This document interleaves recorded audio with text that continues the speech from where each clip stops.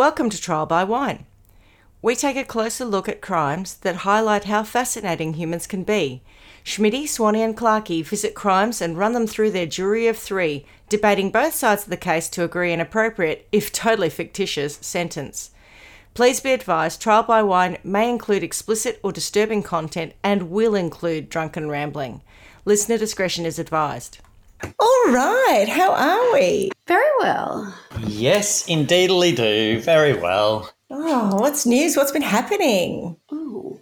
With the way the two of you always pause as if to say, there's such an unexpected question. I know. I know that sounds ridiculous. I know, but I'm thinking, when did we last speak? What has happened? That's exactly what I was When did we last speak? Sunday. Was it last Sunday? Yeah. I don't know, it's been a busy week, but nothing that I would think would warrant a mention on here because, nothing exciting. What about you guys?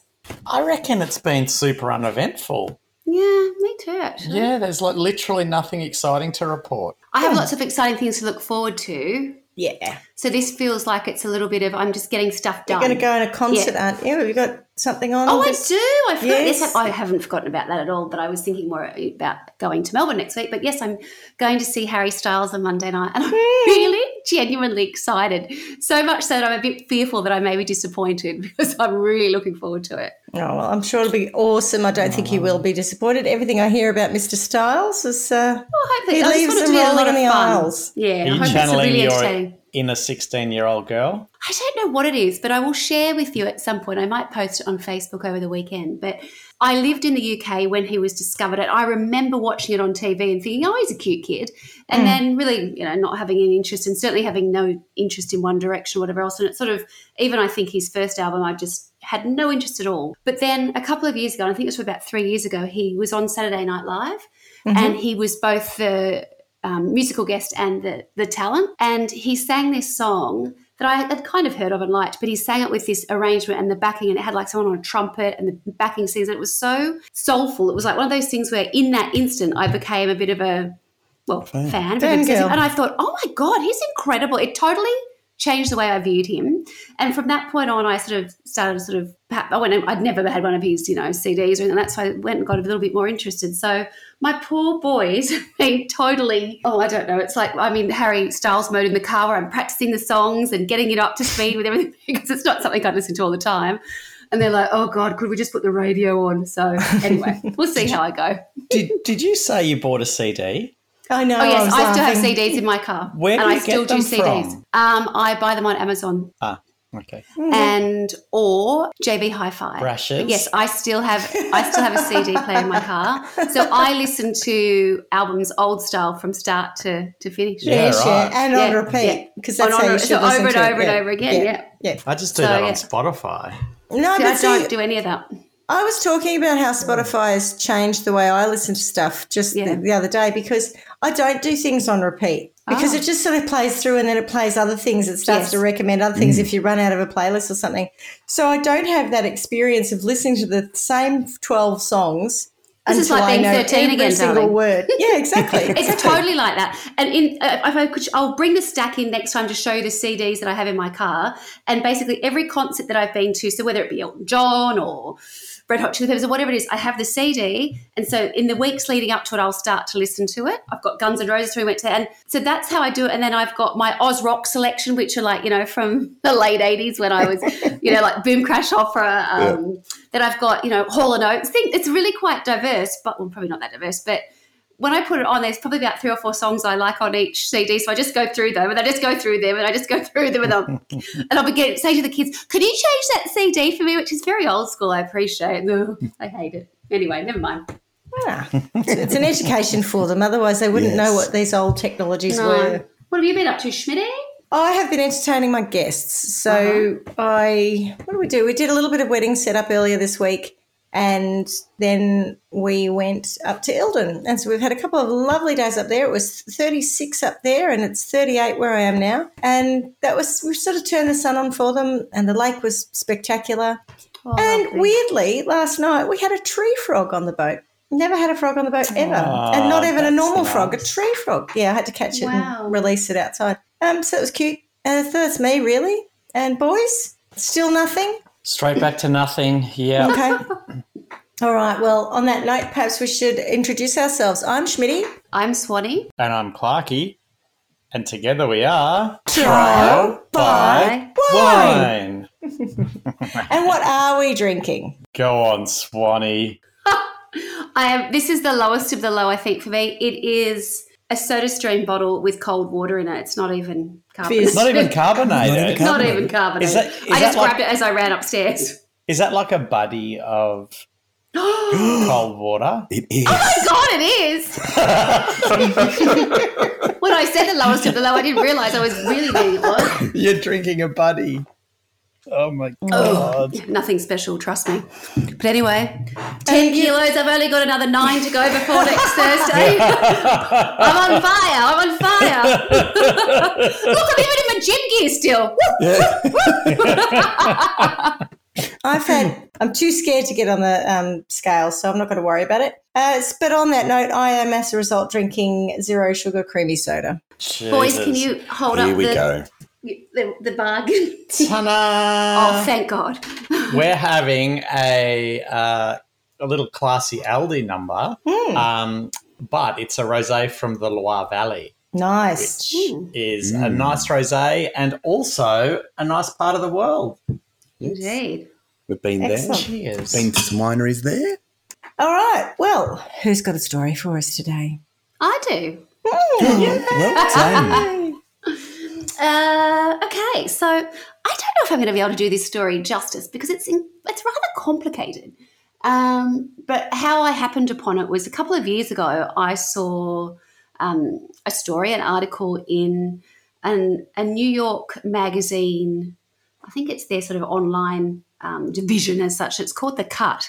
So I know that you've done stuff from The Cut before. yeah, so I quite have. often I'll have stories pop up. And I remember when this one popped up. The most infamous of my stories was The Watcher, Yes, which was from The taken Cut. from The Cut. I Yes. had that. I know. I think we read the entire article. We did. Well, The Cut originally, and then based on that article, which I think I saw in 2019, I think, I noticed a couple of weeks ago it started to come back again. It was obviously because something was percolating and happening. So I have had my peepers peeled and I've been waiting for something to come out, which it has. So I've now been able to consume that. So my sources for this week's story are The Cut, ABC News, Australian ABC, People, Vanity Fair, The Guardian, and a documentary series which was launched, or series that was launched last week, and it is called Stolen Youth. Anyway, so I thought that the reason I wanted to choose to do this story was because I remember reading the article initially and thinking, what? I don't really, what happened? Like, that's pretty bold claims, and they're quite big claims, but there wasn't a lot of to go on. Do you know what I mean? So it was sort of like I've always been quite intrigued but not really understood what the story was. So my mission that I gave myself was to try and distill what happened and make it a bit digestible. What I found was that the more I looked into it, the more things either were incredibly small, the minutiae of a situation, or they were too top end. It's a really complicated story because it involved lots of people, I think. Where I've been quite fortunate, I think, is that a lot of it was filmed. We've got another one of these situations where I just can't believe people film themselves doing these things. But anyway, they do. And then, of course, then you have first-hand accounts of what's actually gone on. So through seeing that, I think I've got probably a better picture of what went down versus if I was just sort of reading some of these articles. It was really watching that kind of stuff that you get a true sense of how evil this was. So our story starts in 2010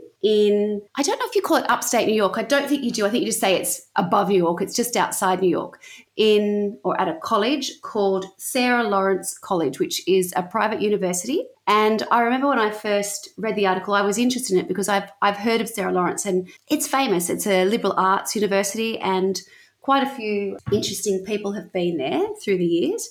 And I did have my list and now I haven't got it in front of me. So let me just have a look and tell you some of the people that went there. But I looked it up on maps, as I like to do, to get a true sense of how far away it was from the city, because I think in my mind I had it further away. And when I looked it up the other night, it said it was 32 minutes from like central Manhattan to Sarah Lawrence College. And I just wasn't thinking that. Their notable alumni include J.J. Abrams, who you probably remember from, did he do Lost originally and then went in to do like some scary movies? Is that him? No one's giving me much of that. Oh, you don't know it? Let's go with that. Okay. Yeah. Barbara I know the Walters. name. Oh, yeah, I know Barbara Walters. Got Carly it. Simon.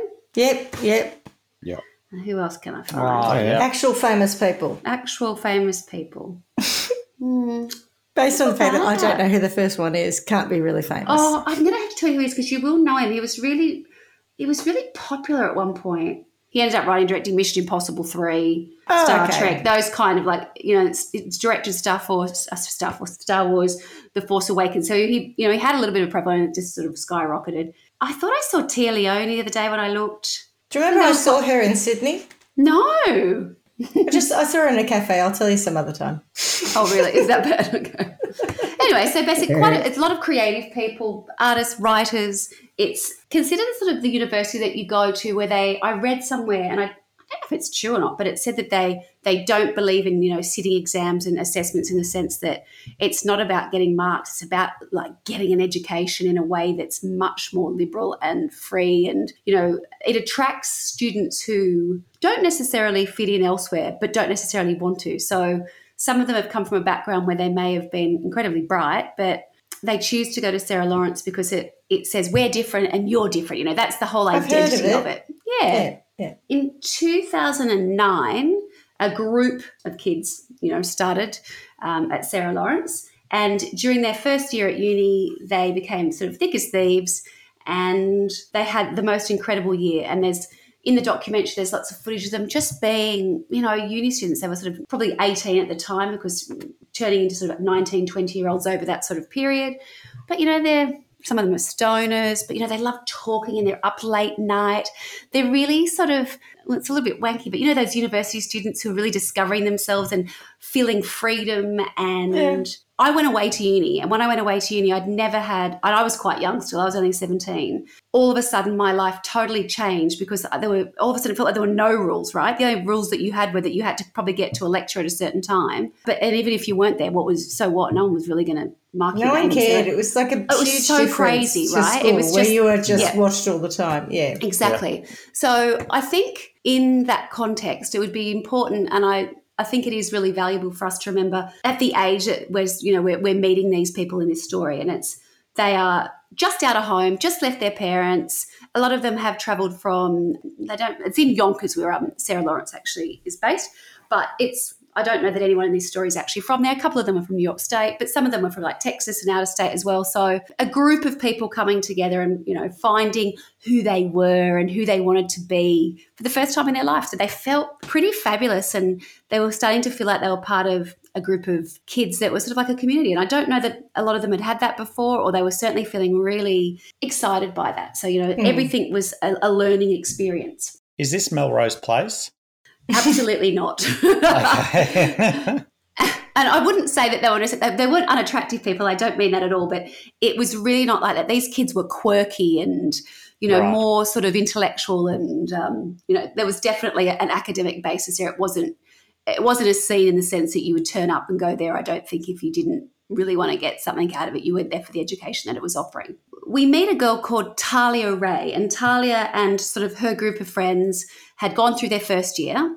And in the second year of the university, which I believe you call sophomore, which was in 2010, Talia's father, Larry Ray, was released from prison. So Talia kind of casually asked, maybe didn't ask, I don't even know, no one can really remember, but basically announced that her dad was coming to stay with them on campus at Sarah Lawrence. Is that weird? I think that's weird, I think that's weird. That's really what weird. I could never get my head around, and I couldn't understand this until I saw the documentaries. I didn't understand how that would work from a dormitory point of view. I live both on campus and off campus, and I'm someone's dad coming to stay. I couldn't get that around my head. As it turned out, in that second year, they had gone to live in what was called Sloanham Woods number 9. And basically it was like nearly a little house. So imagine a campus, you've got, your academic buildings, whatever else.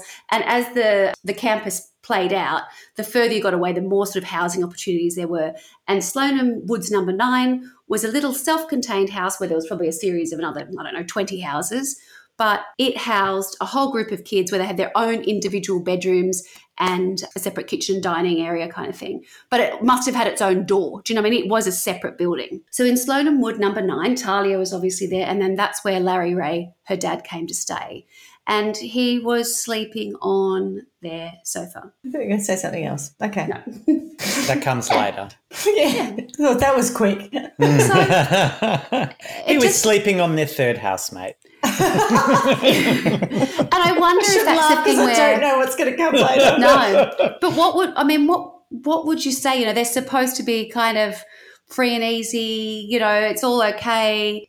No one really knew what to say. And Talia adored her father and said that he had been wrongly convicted and that, you know, he had been standing up for her and her little sister against their dreadful mother who had been mistreating them when they were younger. But it gets a little bit confusing when you start to look at what Larry was in prison for and what he'd done before. But in this particular instance, he'd been in prison in New Jersey and he'd been incarcerated there for violating a child custody agreement. So I don't think that he'd been there for long particularly, but he moved straight out of prison and went to meet his daughter Talia, who they had this beautiful relationship, and he's moved into Sloanham Woods 9. You say in this particular occasion, was he an in and outer?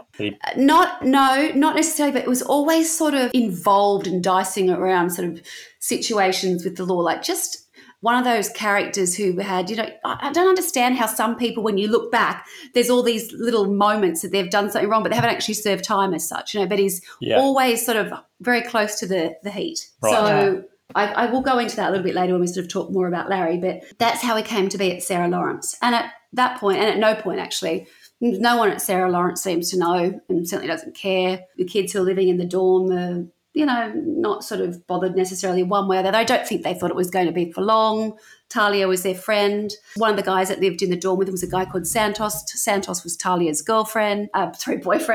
And so they were all just this gang. To give you an idea of another sort of idea about sort of Sarah Lawrence was a lot of it was talking about taking academic risks and trying to find the person who you really are and really want to be. So I think, you know, being the person that went, oh, I'm not really that comfortable with this and why is your dad here?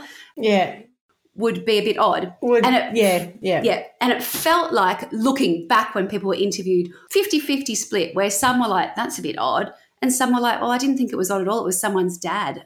I'm like, that's exactly why I would find it unusual. Oh, but, yeah. you know, I'd be like, what? Can't you just get a hotel room or do you have no one else? Look, it is weird, but also I think when you're 18, 19, 20, your relationship to your parents is much closer. You've been living with them more recently. Correct. So probably everyone is like, okay, it's a bit of a stretch, but not that big of a stretch, maybe. Yes.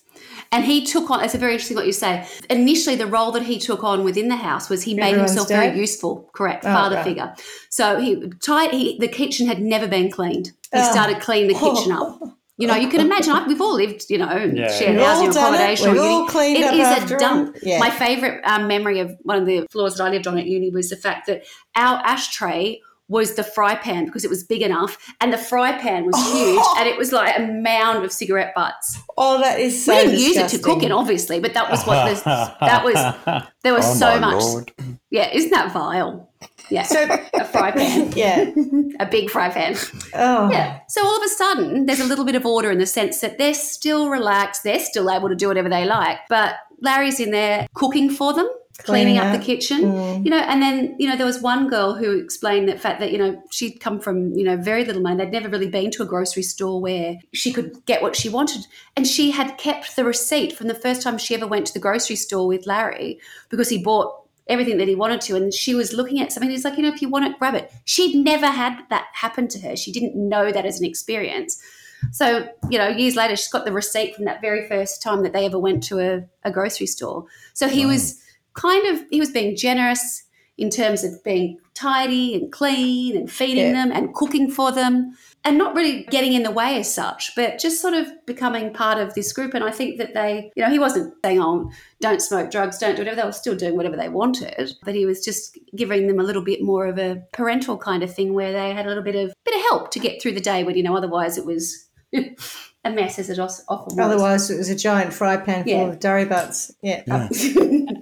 Absolutely. And then one day. That's exactly it sounds like it's all going a little too well. Yeah. Well, no, it starts to go a bit, it goes even better apparently. So then, so they're about 19, 20, as I said, sort of in their second year. And then it's at this point that he starts to talk to them about their potential, and he starts to introduce ideas to them about, there's a saying, it's called Quest for Potential. So I don't actually know that there was actually a slideshow, but there was a night he called a family or, like a group meeting, and they all came together, and he basically said to them, and this is obviously in my words, not in theirs or anybody else's, but you're at a point in your life where you're moving away from your parents and the child you were and whatever else. So it's now this sort of idea that you need to deal with any trauma that you've got in your life to be able to realize your full potential, which I guess is okay in, very top end. And so everyone thought, well, I guess that's fair. He seems really happy and a really well-adjusted guy. I kept thinking, yes, but he had come from prison, but no one ever seems to look back.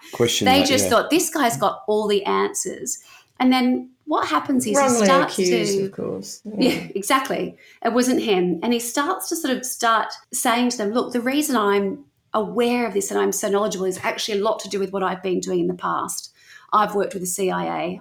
Every time I read these, we all go, yeah. I'm pretty sure thank people you. who worked at the CIA don't Never tell anyone. them. Well, they couldn't because everybody else who hasn't does. Remember they all sign the Official Secrets Act, and even if you've, I think that's an English thing, but even if you've left, you still can't talk about it. And he just seemed so interesting to them. He had a story about everything. He'd been a CIA, he'd been a Marine. And what is interesting at this point is that we've got to remember these kids were not idiots. They were not stupid. They were open to maybe things. naive. Not stupid, Perhaps but a little naive. bit. And some of them said at first they were sort of questioning, and there was some that remained questioning the whole time. But some of them are like, well, it is our friend's dad. She's there. Yeah. She's saying it's true. And she believed it to be true as well. And he Well, had he's been photographs. telling it It wasn't he didn't have stories. photos. Oh, God. So, hang on. He's got photos of being in the CIA. That just gets worse. No, but one of the things was he'd said he'd rubbed shoulders with Mikhail Baryshnikov. I can't believe I said that. That's absolutely wrong. The ballet dancer? No, the ballet dancer. That's my background speaker. Gorbachev, correct. And he had a photo of him. He was in a photo with Mikhail Gorbachev. Did he see Baryshnikov as well, though? He could have had both. He could do that, yeah. He also had claims that he knew, and he did, the New York mayor, Rudy Giuliani, which at one point may have seemed more appealing than it probably does. Yeah, just later on. We all know that that one didn't age well. And there was a whole sort of series of things where he was well connected. And if people Googled him and they were able to find images of him in, I wouldn't call it New York society. He was sort of attached to a New York that was, I don't know. So one of the people that plays a role in this story is a guy that he was best man for at his wedding. And he was, I've got to get this right because I might say it's slightly incorrect, but he was like the police commissioner of New York. So people who had important roles, I wouldn't say they were necessarily not high society, but important roles who had real pull and could make things happen. And do you know what I mean? They had real power on that sort of level, not just about money and image, but, the police force or, something like that. Yeah. And he really did have real connections with these people.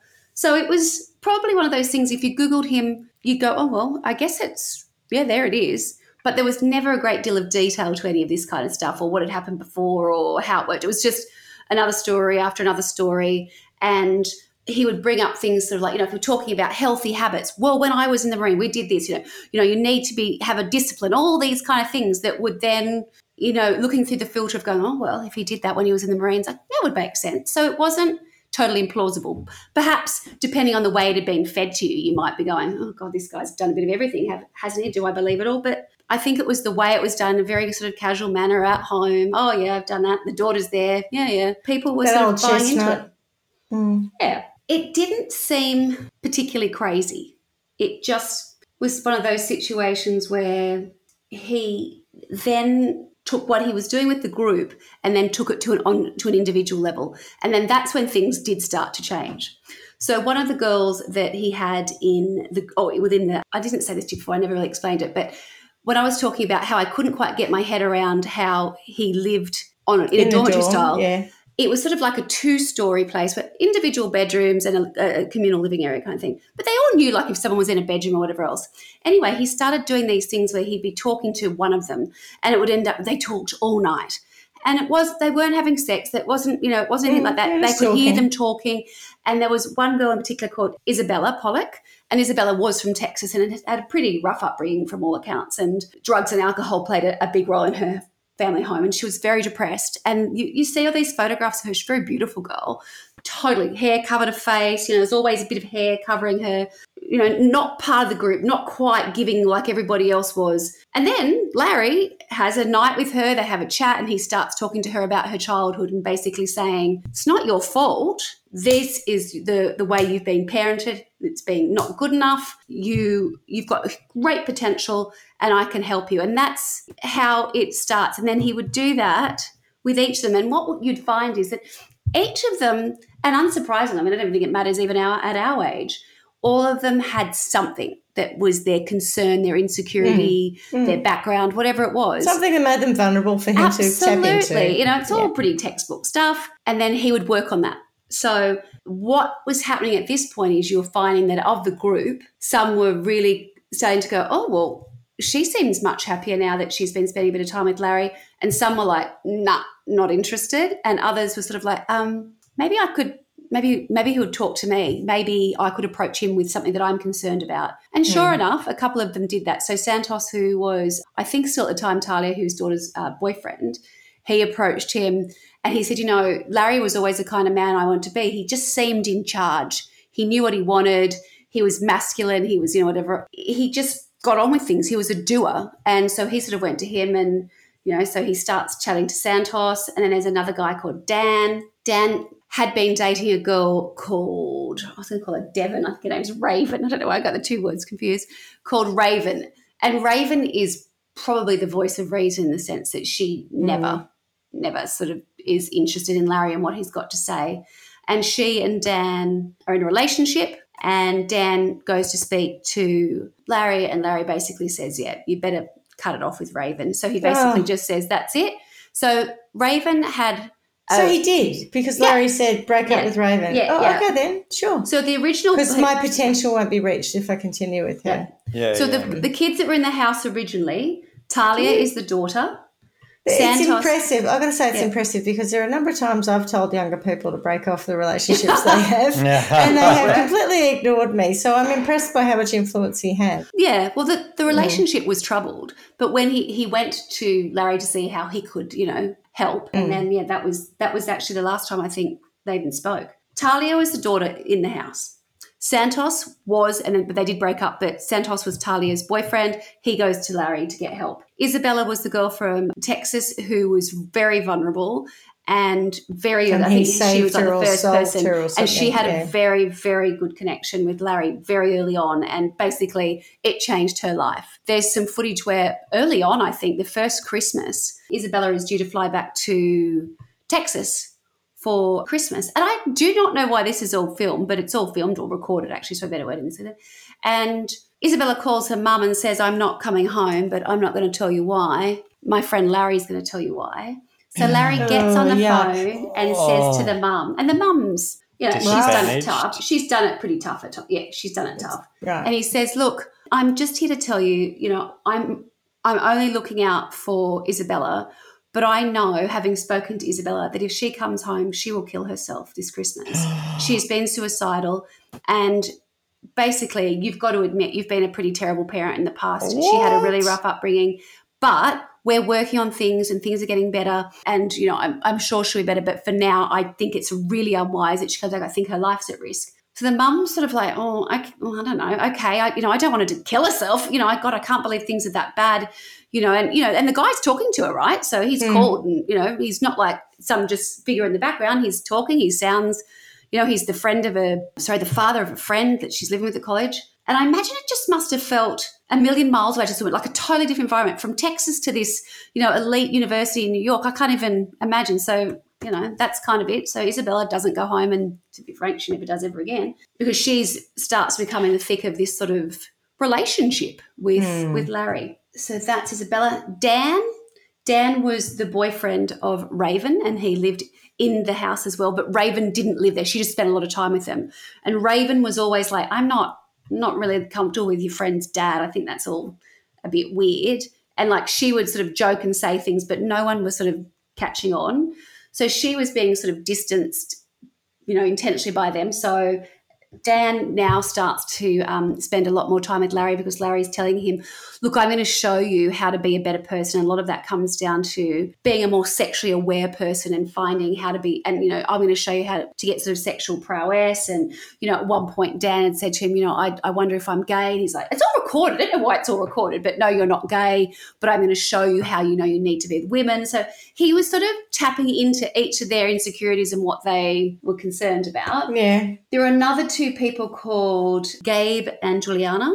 And Gabe and Juliana, they just weren't interested. And I don't know exactly how they didn't become part of the group, but they resisted or they weren't interested or they just did their thing and they just – it kind of felt like it was kind of quite an organic thing. The ones who got closer got very close and just started hanging out together to the exclusion of the others, and the others sort of got on and did their life, at university and whatever else. And that just leaves one other character, which is a girl called Claudia.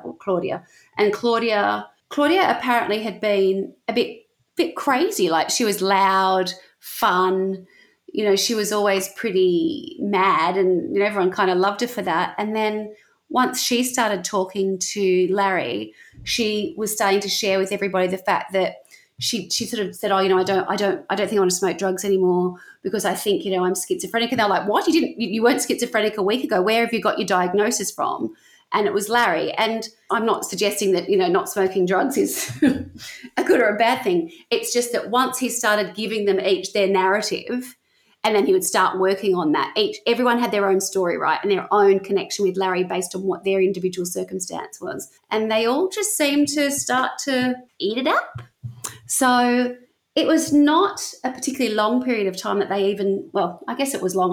The whole thing goes over a number of years, but you think at this point, this must be, some time. It wasn't really. I think he only lived on campus for about a year. Yeah, I was going to say, how long's the degree? Yeah, well, he was on campus with them for about a year. Right. That in itself is so wrong, right?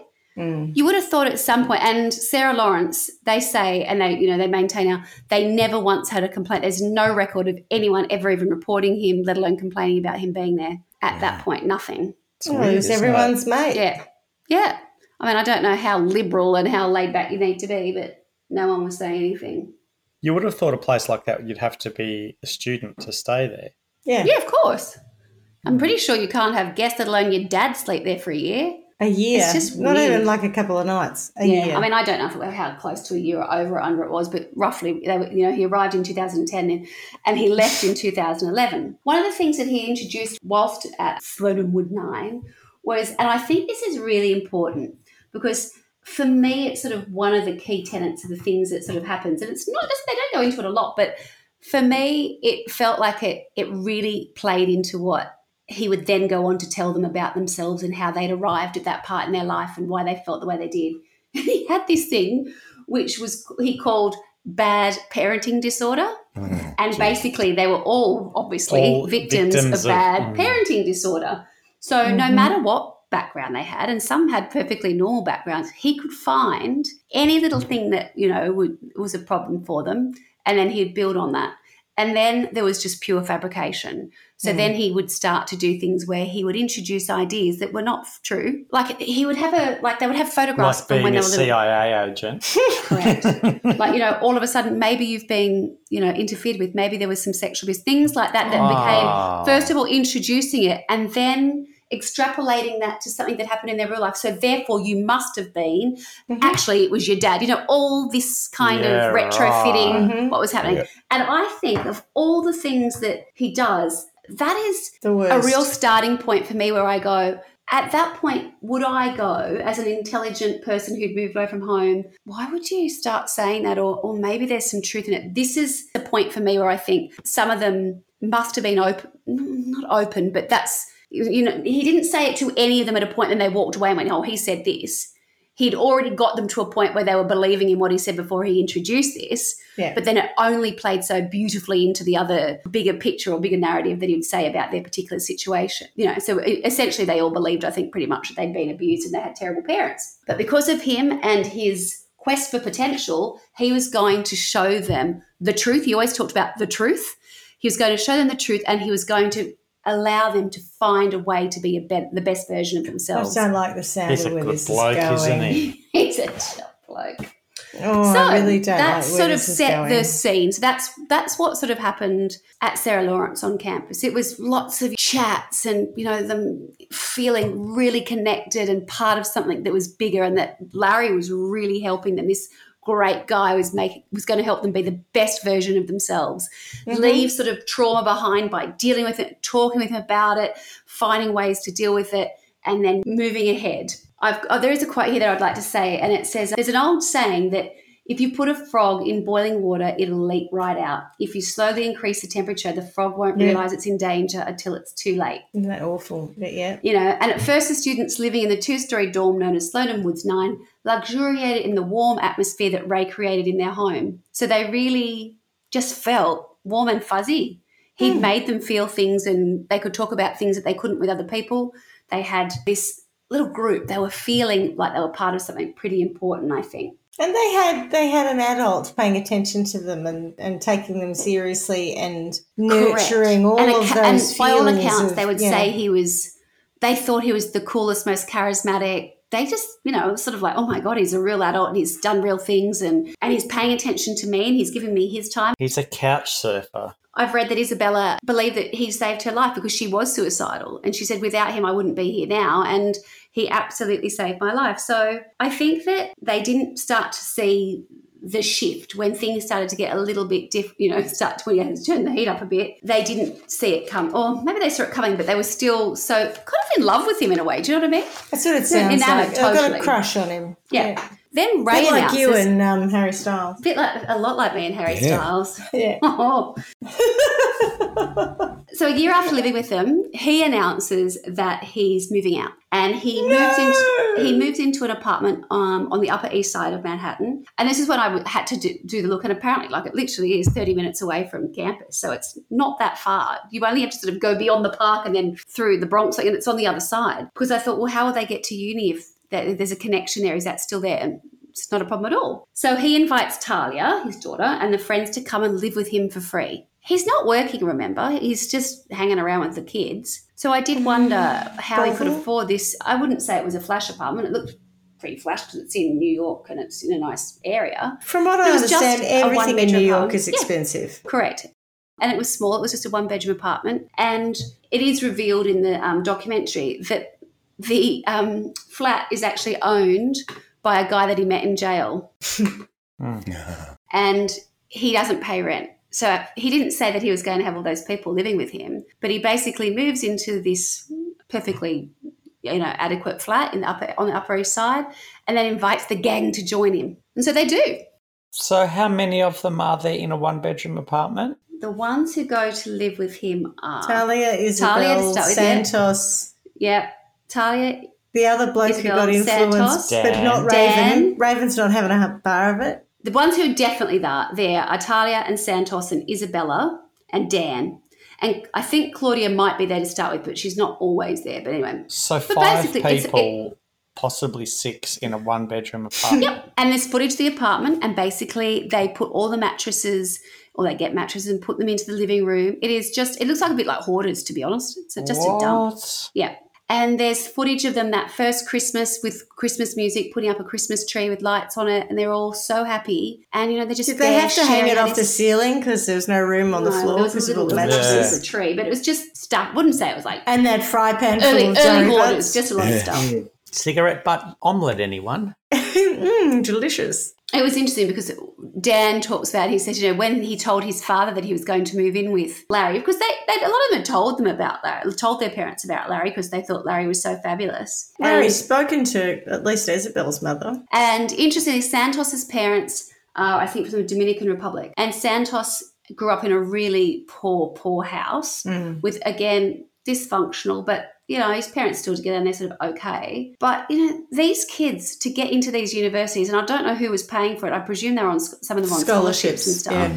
They must have been really clever, or very accomplished or done a lot of work to get there. Yeah. It wasn't just like they just turned up. But Dan looked like he was from, his parents seemed pretty switched on. I saw them interviewed. And as he said to Dan at the time, it sounds like a kind of cult, Dan. It sounds like you're brainwashed or something. So Dan told Larry that. He said, my dad's a bit worried, to which Larry said, people are so negative about the word brainwashing. I don't see what's wrong with it. That's what I'm doing. I'm washing your brain. Oh, yeah. So he turned it. It is. No. It's totally what I'm doing. You've had your bad parenting disorder. Yeah, I'm resetting You've you had in a this positive drama. and good You've way. had I'm this washing trauma. it away. And I'm going to make your brain and you Clean. work again. Yeah, I'm fixing all you broken little souls. Always a good egg. That's And, as Dan said, all I ever wanted to be was like him, to never be unhappy or unsure.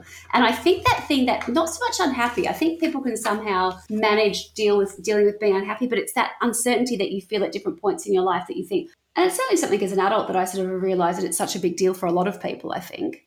Maybe not so much for me, I don't think, but I think it rocks a lot of people's belief in themselves or how they want to be portrayed or want people to perceive them, and I can understand that. So what then happens, I don't know that I can quite buy into, but anyway. So by 2011, so we're still early on, they've moved in, and it's around this time that he's talked quite openly about the fact, I'm washing your brain. We're going to sort you out. I'm going to wash that thought right out of your brain. I'm going to wash that thought right out of your brain. I'm going to wash that brain right out of your head. Mm-hmm. And send it on its way. Things do start to take a turn for the darker side in Manhattan. He began forcing all 7 students into intense, tear-filled group therapy sessions that ran well into the early hours of the morning. This is Often like he recorded everything they said. This is this thing. I can't believe they record everything. God. This is like that shit they did in Nexium. Yeah. He's not thinking it's going to get bring me down. He's thinking exactly so the I same can use it thing. against you. Correct? Yeah, exactly the same technique. Yeah. And it was always about keeping them tired. And oh my God, you'd see them talking. They just look like shit already. Like they're already starting to look really, fatigued. And do I have to? And people just start talking absolute shit when they're that tired. I'm like, you just do anything to shut someone up, shut something down, move on. Your brain can't handle it. He then started this campaign of truly isolating them from family and friends, insisting that they were broken and they were in need of fixing. So where before, when they'd been on campus, for instance, they were, there just would have been more people that knew them around them. He really had them much more isolated now, holed up in this apartment in the sky, just talking shit 24 hours a day. And they did start to see another side of his personality. This is when he started to really get angry and was much more aggressive. So even from the slightest infractions, he'd start to really react. And there we go, infractions. This is so like Nexium. And this is where there's a whole piece on Santos where he really starts to go for him. Because it's all filmed, right? So they can show you this. You watch this young guy, just fall apart and lose total sense of what is practical reality. Or real. Yeah. So it starts off, he's talking about the fact that Santos doesn't respect his property. Because remember, he's paid for everything and it's all his kind of thing. It starts off with something as, you scraped a fry pan or a saucepan, I can't remember what it was, on purpose. It wasn't because it had cigarette butts in it. And he starts screaming and he's like, what were you thinking about while you were doing that? Who were you? Why would you be so careless with my things? Why are you trying to hurt me? Why are you trying to hurt my belongings? Now, if someone said that to us, we'd say, fuck off. Yeah. I don't think I did it, or it was there before, or get a grip, right? But it's these things that escalate that he would then film something that started over like, who scratched the saucepan? You did it, you admit it. And the guy starting off going, no, I didn't. To the guy then going, finally, yeah, I did do it. Why did you do it? I did it to hurt you. There's stuff like this. It was just bonkers. Then he starts saying to Santos, what else have you done? What else have you broken? Santos then at one point, and they've still got all of this documented. Santos finds every single thing I think that is in the apartment, and takes responsibility for destroying everything and puts a financial amount on it. So I destroyed your speaker, I destroyed your spoon, I destroyed your this.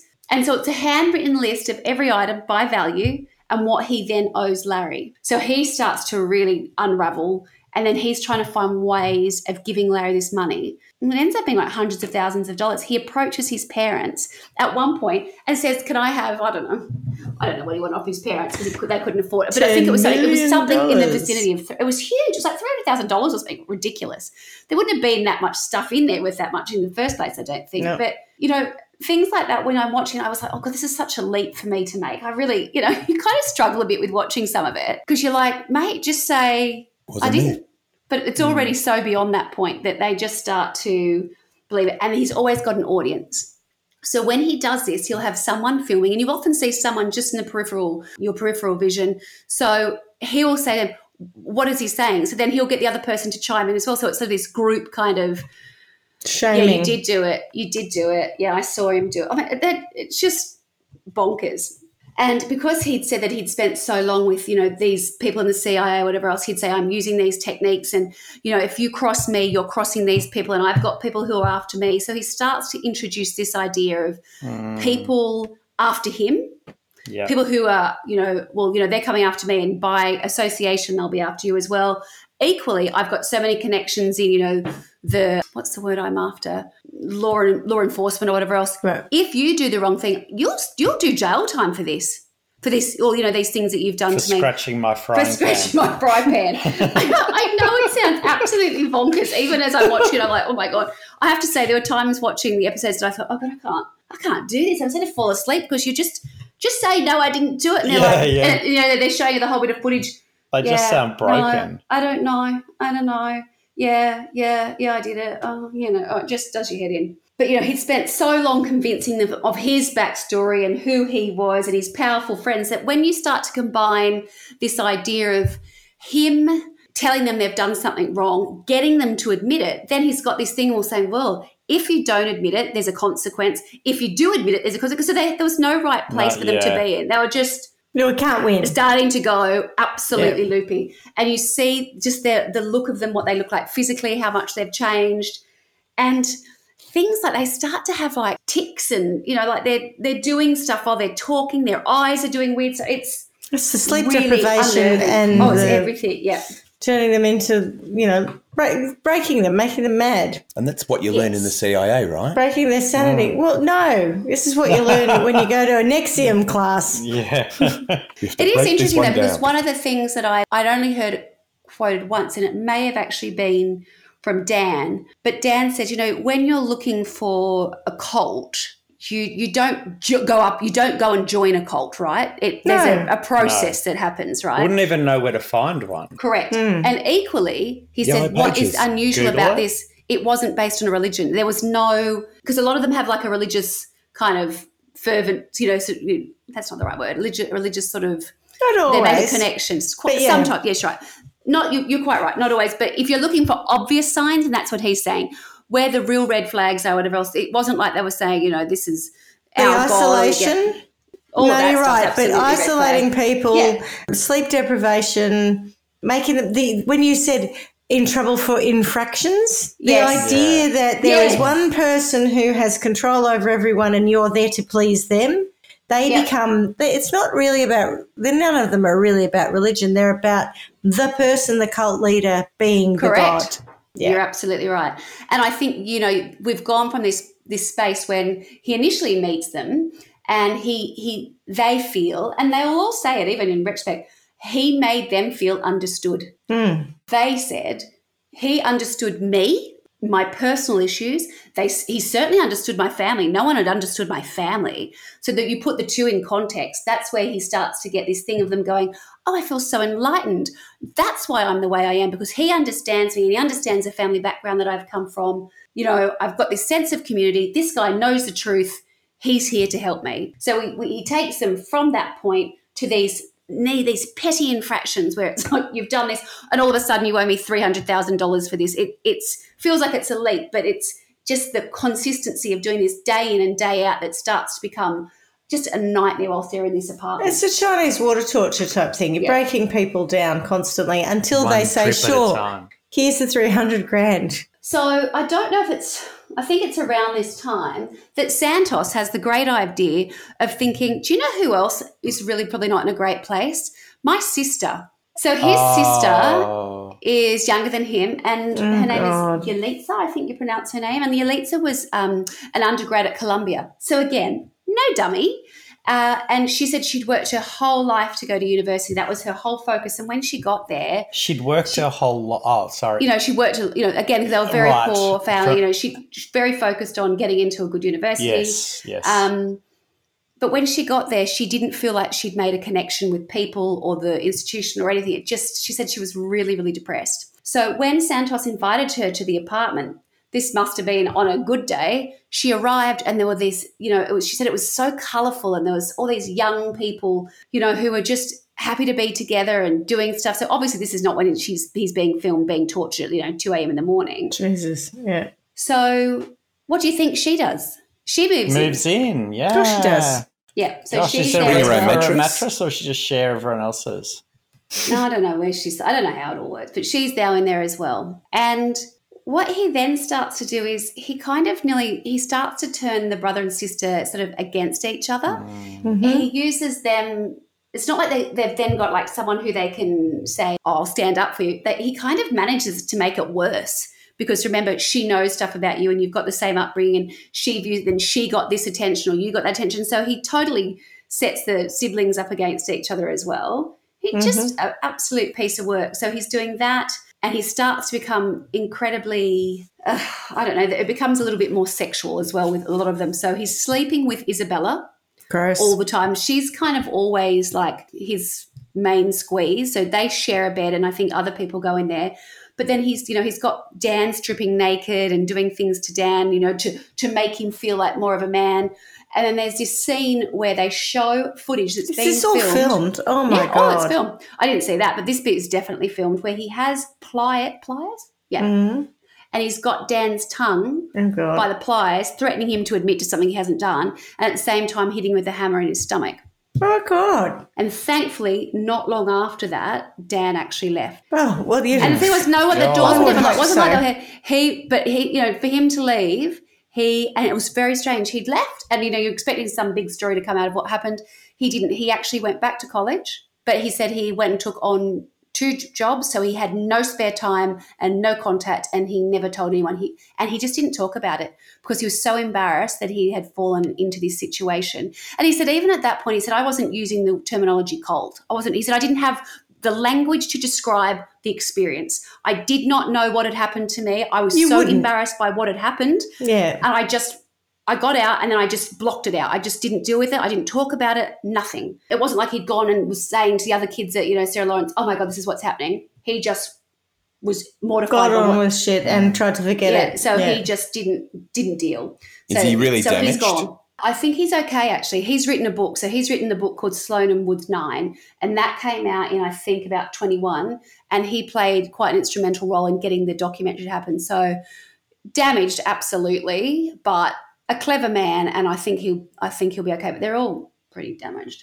But yeah, so Dan got out, and he was the first one to sort of get out. But then we've got Yelitsa in there, so it's sort of always someone there to take their place, kind of thing. So Dan's gone, Yelitsa's there, and then at some point in the next little while, in amongst starting to make them all turn against each other and filming them constantly and getting them to pay money, he finds out that Santos says, I'd really like you to meet my big sister. She's coming to New York.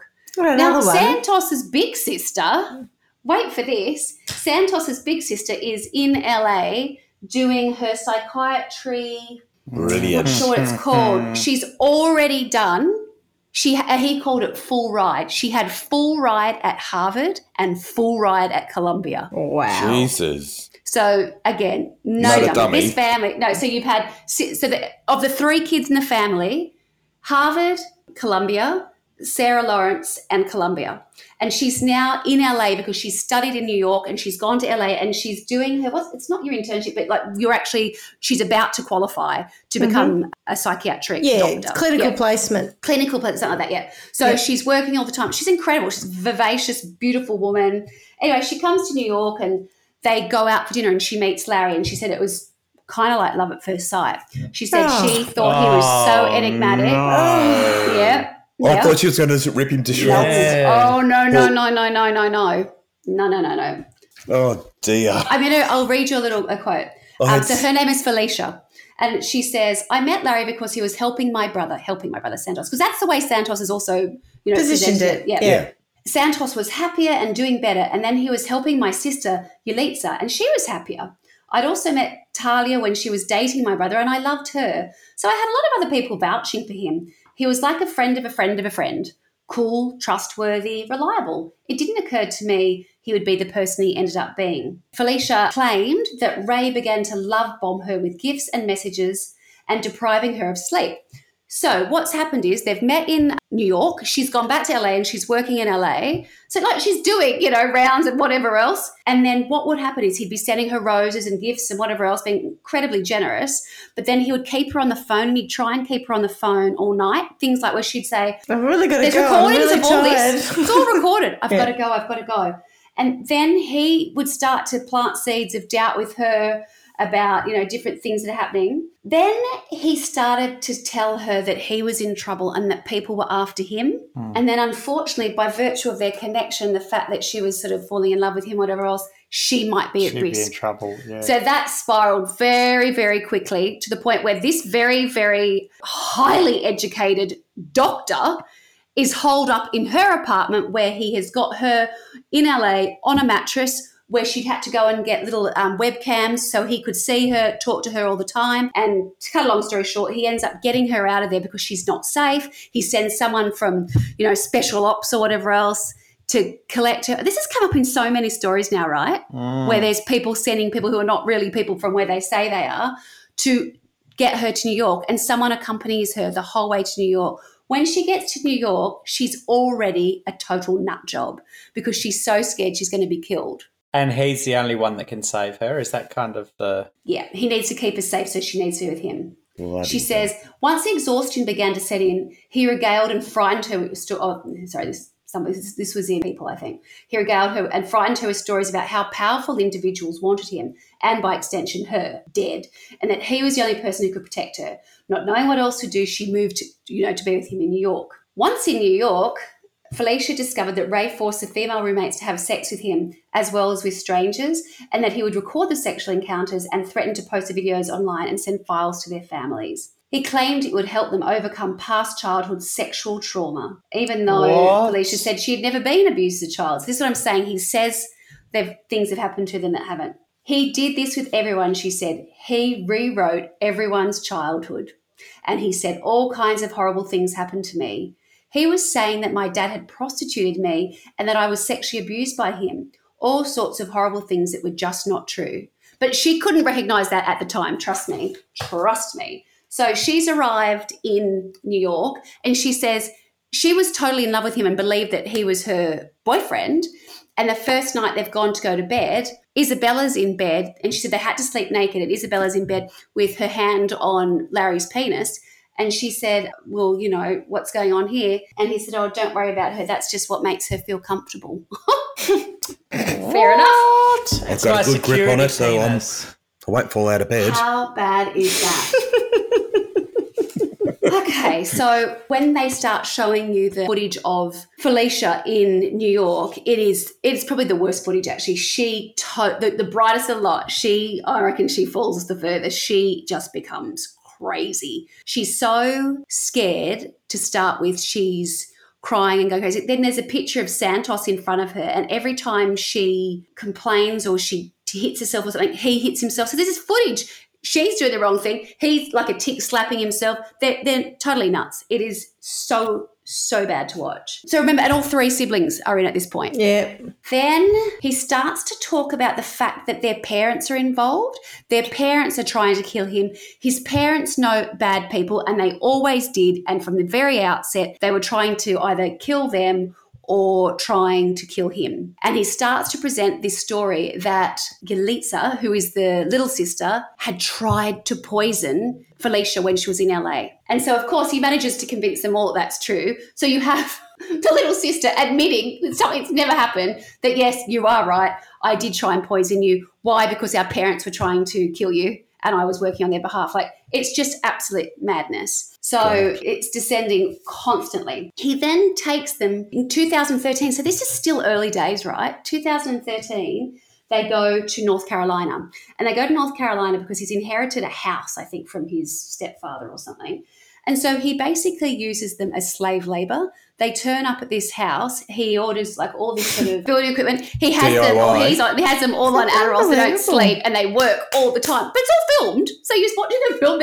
They're digging trenches. They're doing things. And if it's not right, they re-dig a trench. And this was just, honestly, Felicia sort of becomes a child, like she's screaming and throwing tantrums. And then at one point there's footage of him holding her down, trying to calm her down.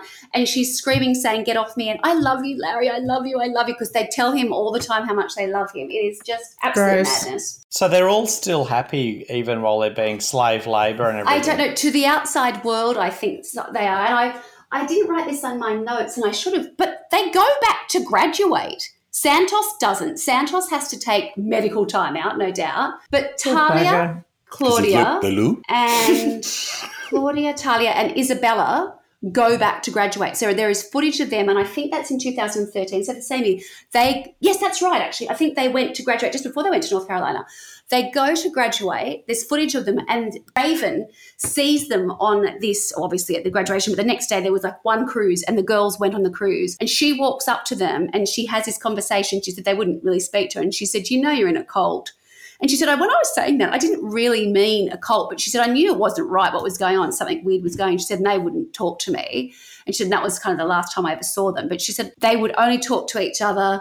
And so that was Claudia, Talia, and Isabella. And Santos didn't graduate, as I said, because he had dropped out because he was just too much a mental case. Yulitsia was obviously at Columbia. And Felicia. That's the technical term.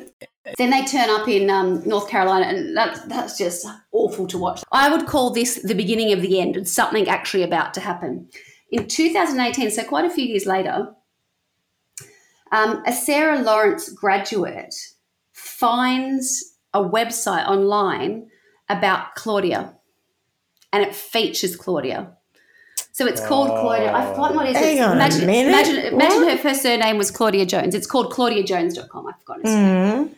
And it is Claudia being filmed by Larry, admitting to the fact that she had tried to poison Larry and Talia and other Sarah Lawrence students when she'd been there. Yeah. So she's sat on like this dishevelled bed, and it's Larry interviewing her, and he's saying, are you being coerced? Are you being paid to say this? Are you being, is this the truth? And yes.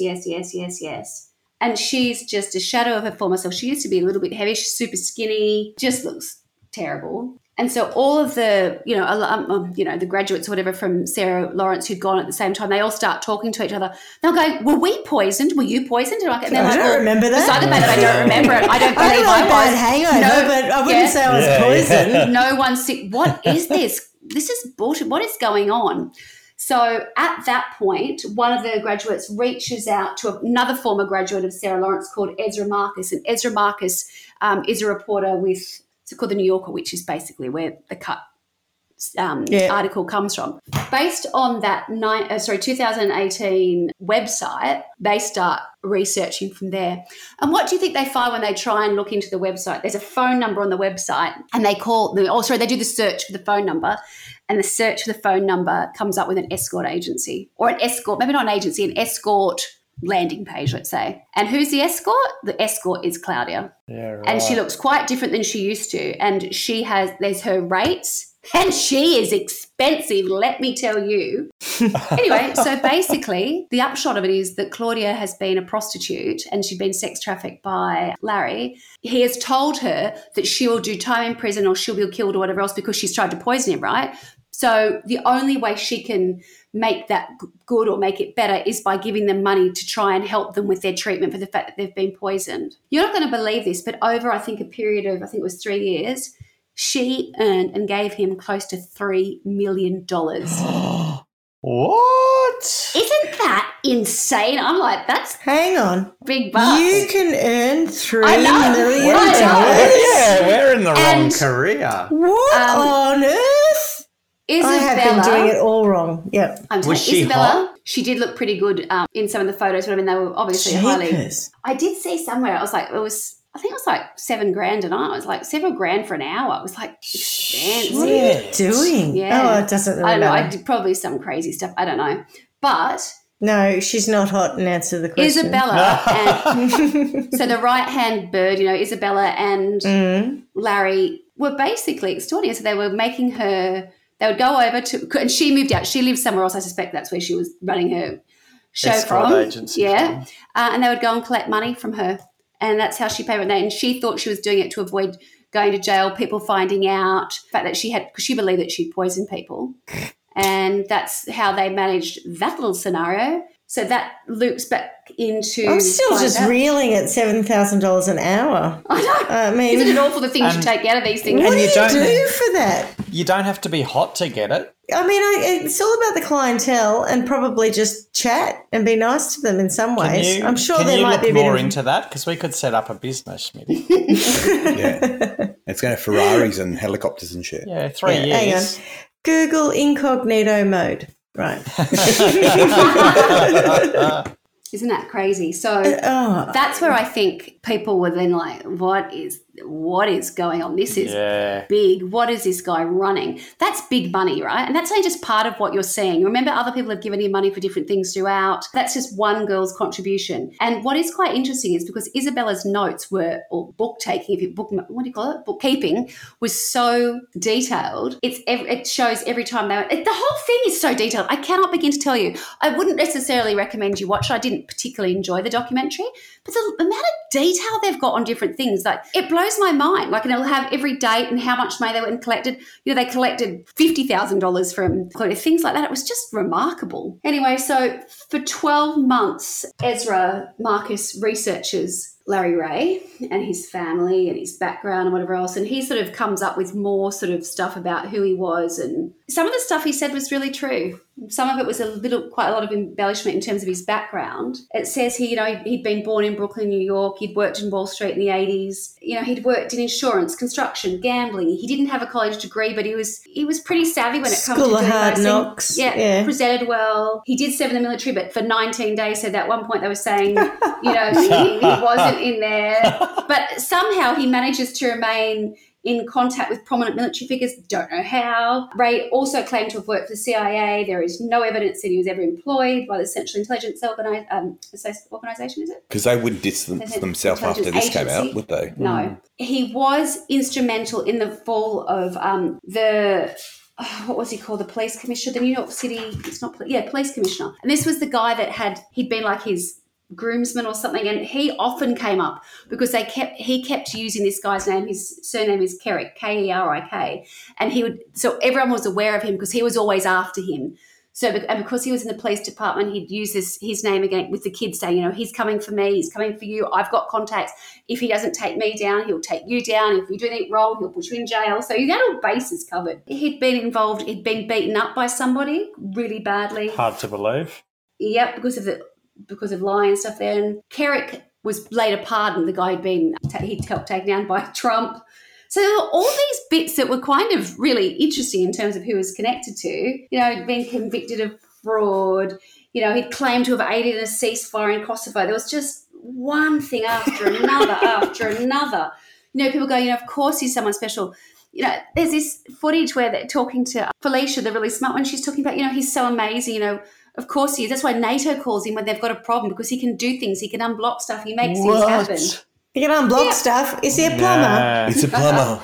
Yeah, me shit is up the blitz. He had a terrible divorce with Talia's mum, but I can't find any information on the mum or the little sister. It's like all I know is that when she'd called the police, he was so manipulative that they turned up and Talia and Larry said she's the abusive one. So he got custody of the kids. It was just one thing after another like that, where he would just be doing the wrong thing.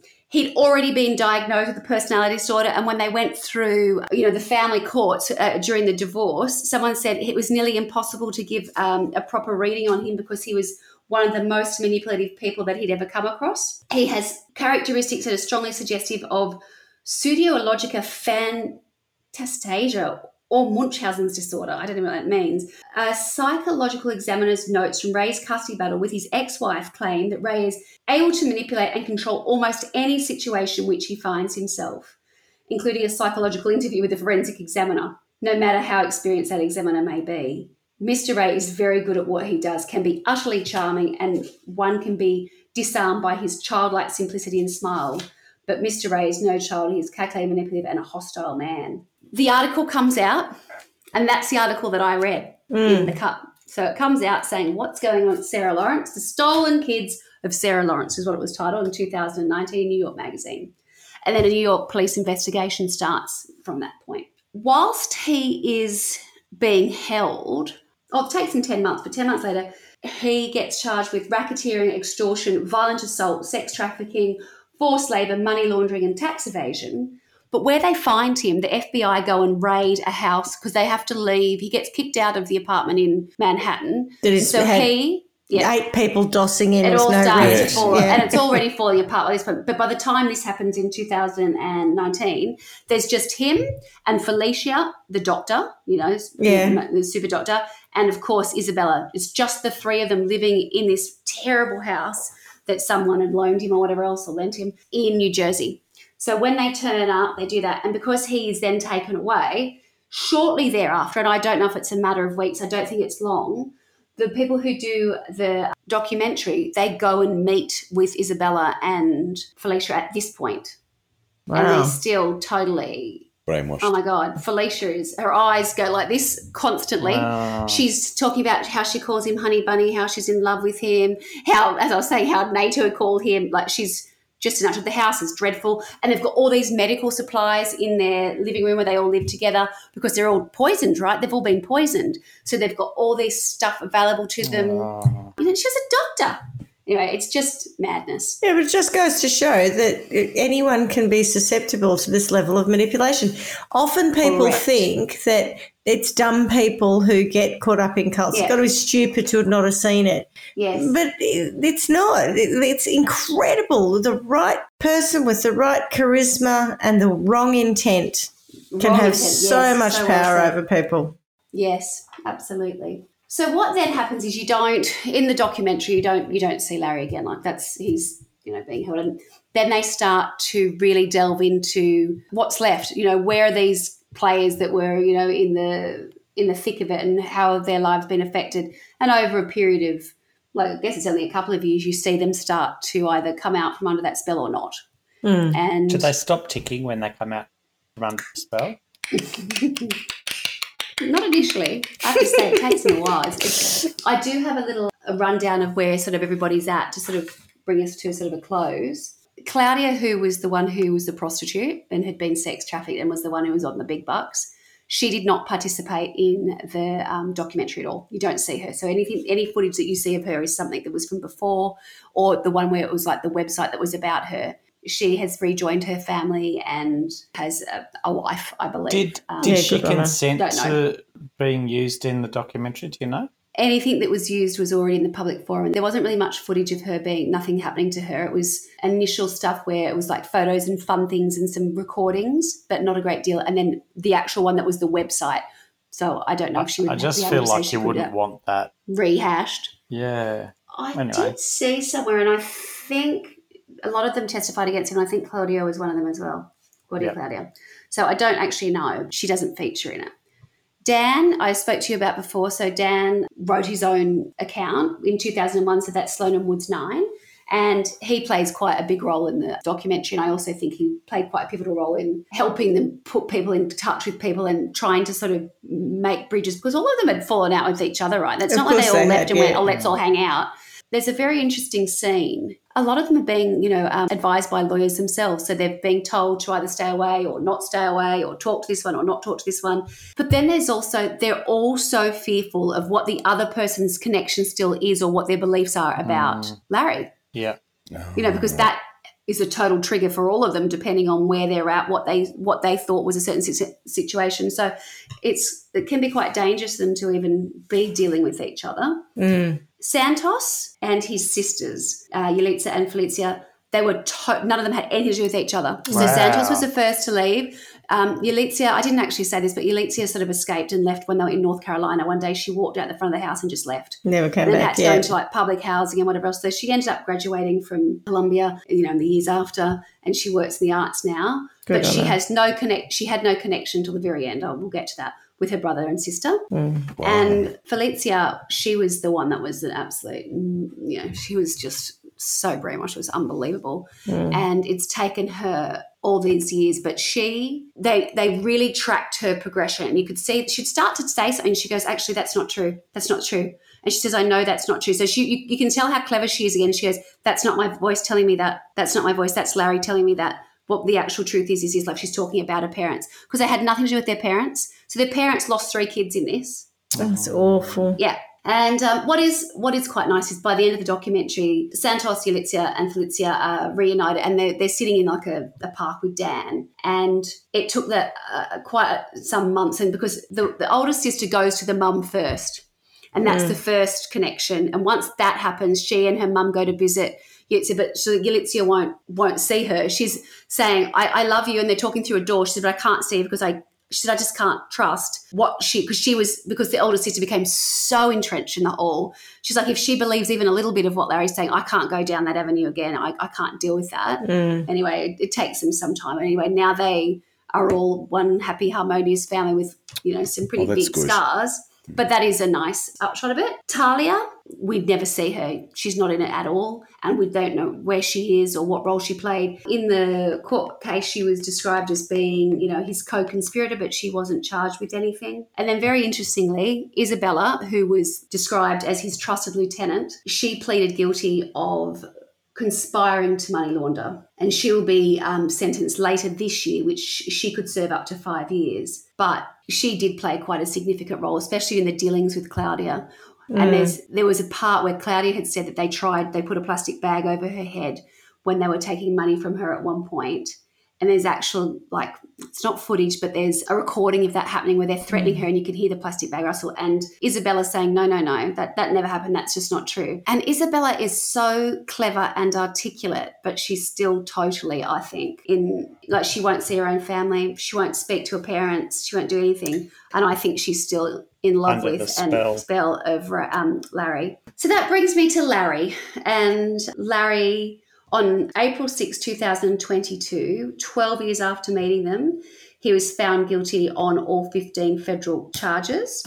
Brilliant. And then in January of this year, he was sentenced to 60 years in prison. So it's interesting, isn't it? Away. There you go. And that, friends, is the story of the stolen youth of Sarah Lawrence College. Goodness me. Wow, that's crazy. It is a bit cray. I don't know if I missed it, but what happened to Talia, the daughter? She just left at one point, and then they don't really go into what happened. Right. Talia moved out of the apartment. Okay. Talia moved into the apartment, and then she moved out, and then she finished her degree. So when she's graduated, and the thing is, what's important is when they were living there, they still must have been going to classes to have graduated, right? Except for Santos, who dropped out. Who had to drop out because he was a shadow of himself. But there are bits of watching this documentary that I don't actually know that I would have got through it if I hadn't had to get through it. It's so hard to watch and listen to what being said to them. Yeah. And you just want to shake them and go, come on, Yeah. It's bullshit. Of course you're not scratching a pan. If you did, mate, who are you? I'll go and get you another one, $5, whatever it is. Guy who's loafing on our sofa. Yeah. Back it up, Toots. I don't care who you are. But, when people start to be fearful of their life and whatever else, no. So I'm happy to go first for the sentencing. Go on in. Okay. Do it. So while you were doing the story and telling us about the charming and wonderful and gregarious individual that Larry Ray is, I looked him up and had a little look at him because I thought, I'm always interested in what these people look like, not that looks are everything, but, no. And in his earlier years, you thought something, he's ordinary, but, okay, I can see that he's pleasant enough looking. He's not really bad. But later, as he ages, he turns into this just unattractive, overweight, middle-aged, baldy white man. Bastard. Thank you. And so my sentence for him is a little bit of a Swanee nut punch in as much as I want to get a shrinking machine and shrink him down so that he becomes around the same size as Mini-Me. Oh, and I'm going to strip him naked. What do you call those people again? Very small people. I'm just going to shrink him down to be a very small person. And I'm going to put him in a cell with Fat Bastard Because as we know, he wants to eat the baby all the time, and he can In my belly. get in my belly. So he's going to run around. Look at the baby. Who gave me a baby? Get in my belly. So I'm going to put him in a cell, and he's going to be running around, and he's going to have nothing. He's going to be naked, and he's going to be terrified all the time because he terrified these people. And he won't be able to sleep. So he'll experience the sleep deprivation because the whole time he'll be waiting for Fat Bastard to come and eat him because he thinks he's a treat. I don't quite know. I never quite understood any of that. But I'm going to use Mike Myers' genius, and that is my sentence for Larry Ray. Brilliant. Brilliant. Yeah. Well, is there a bar fridge in this cell so he can slam his head in the door? Sure. And a couple of pillowcases. There is now. Boom. Yeah, nice. Well, so mine is, I don't know, maybe it's a bit complicated, but No. I'm going to start up a new reality TV show called I Used to Be a Cult Leader, Humiliate Me. And what's going to happen is it's going to be based in prison.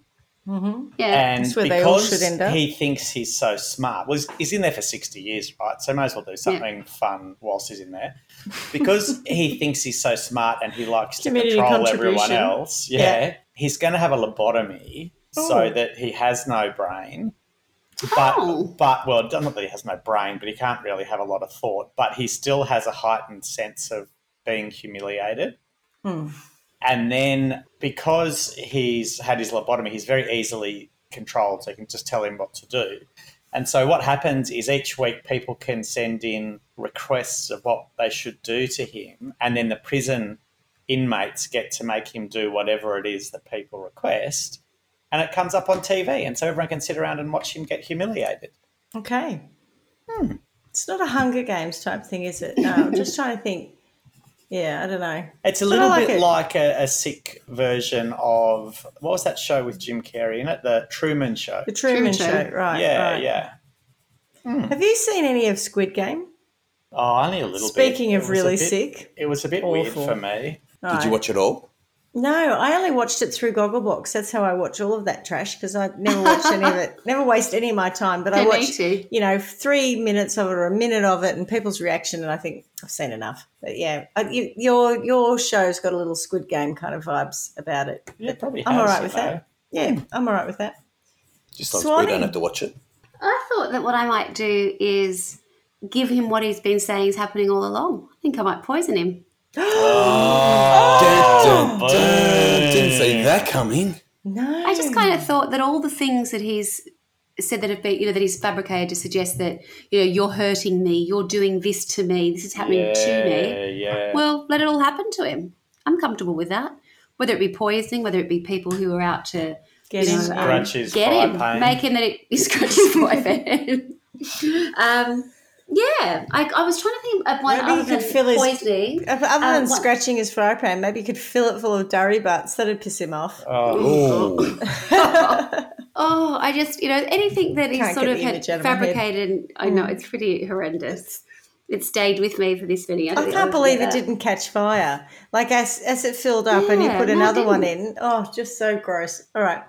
Sorry, I'll get off that. Yeah. So you were going to say? I was trying to think of something in addition to the poisoning because, there were so many things he'd said that were done to him. You're hurting me, you're hurting me, you're hurting me. But I suspect that the poisoning one feels like it was the one that involved the most people and maybe a little bit of sex trafficking on the side. But certainly the reason that people were having to pay him back, other than the fact they'd scratched a fry pan, was the fact that he said that they'd be attempted to poison him or attempt to poison someone else. So actually poison him. Well, my second one, which was pretty lame, but it played to your need to give him a bit more pain, was that he would have a pair of pliers on his tongue and he would be punched in the gut with a hammer. I thought of that, but I thought it was a bit too... I think the nice bit about poisoning is if you could perhaps, prolong it. And so that he's aware that it's happening to him. Yeah, okay. But it has to, but he can't, do anything about it. It's just that's what's happening. Okay. He has no. And he just gets more and more sick and no control over it because that's what this whole thing was about, was control. Yeah, I'm satisfied with that. We all good? Cool. Yeah, nice. All right. Well, I've never heard of that one, so good one, Swanee. Yep, well played. Nice work. Oh, I just had an idea. Yeah. I mean, it might be about maybe this is where you got the lobotomizing from, but how about we take his brain out and wash it for him and pop it back in? Oh, that's a good idea. Yes. Can we wash it with bleach or something? That's Domestos. just hydrochloric acid. Can I admit something? I don't know what a lobotomy is. What actually is You it? never you frontal stick an lobotomy, ice stick a pick- needle up Stick back. an ice pick up into Back of the sort eye. of in the soft bit here, and it goes into your frontal Skull. lobe, and it damages the frontal lobe, which they thought, well, because it gives you brain damage, it kind of did work, but they thought the frontal lobe was responsible for all the bad things that people who were suffering from mental illness did or thought or whatever. So the idea was you'd stick this effectively like an ice pick up through your eye and damage. It's not pleasant. Damage the frontal lobe. And a lot of people actually just died from the procedure. And then others, were basically in a vegetative state afterwards. So, Varying degrees of. yeah.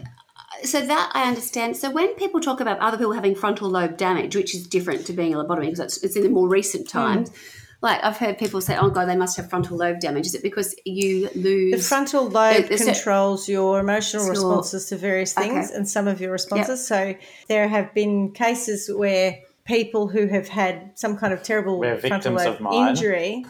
No. I was going to say, what degree of success did you have with that, Schmitty? No, they've gone from... Varying degrees. They've gone from being really lovely, ordinary people getting on with the world to really not lovely people with, sometimes aggressive tendencies, whatever, because they can't regulate their emotional response because of the damage to the brain. Oh, I saw that recently. Come to think of it, there was a girl who'd had a cycling incident, like really, really bad, nearly died. Yeah. And then on the outside, she looked like she was recovering quite well. And then, but she did have to she had a helmet on at different points, but looked still like this gorgeous girl. But then in her own notes, when I was like reading about her recovery, she was talking about her anger issues and how she's been having, she's trying to have sex with people all the time. And there's just things that are impulse not normal control. Your impulse control seems to be affected. I must go look into that again. I remember at the time reading it thinking, Jesus Christ, that's tricky. All right, great story and good chat. And miss you already, but I'll see you next week. Yay. See you next Tuesday. Bye. Ciao, bye. Enjoy your week. Thanks for listening to Trial by Wine. You can contact us at trialbywine@gmail.com. Please rate, review and subscribe to Trial by Wine on Apple Podcasts or wherever you get your podcasts. If you'd like to support us, you can become a patron at www.patreon.com, Trial by Wine. Or visit our website, www.trialbywine.com, to donate to us. Your support will help us cover many more cases and apply wacky sentences. We really appreciate you listening and hope you tell everyone about us. Our cover art is by John Christo and music is by Beauchamp from pixabay.com.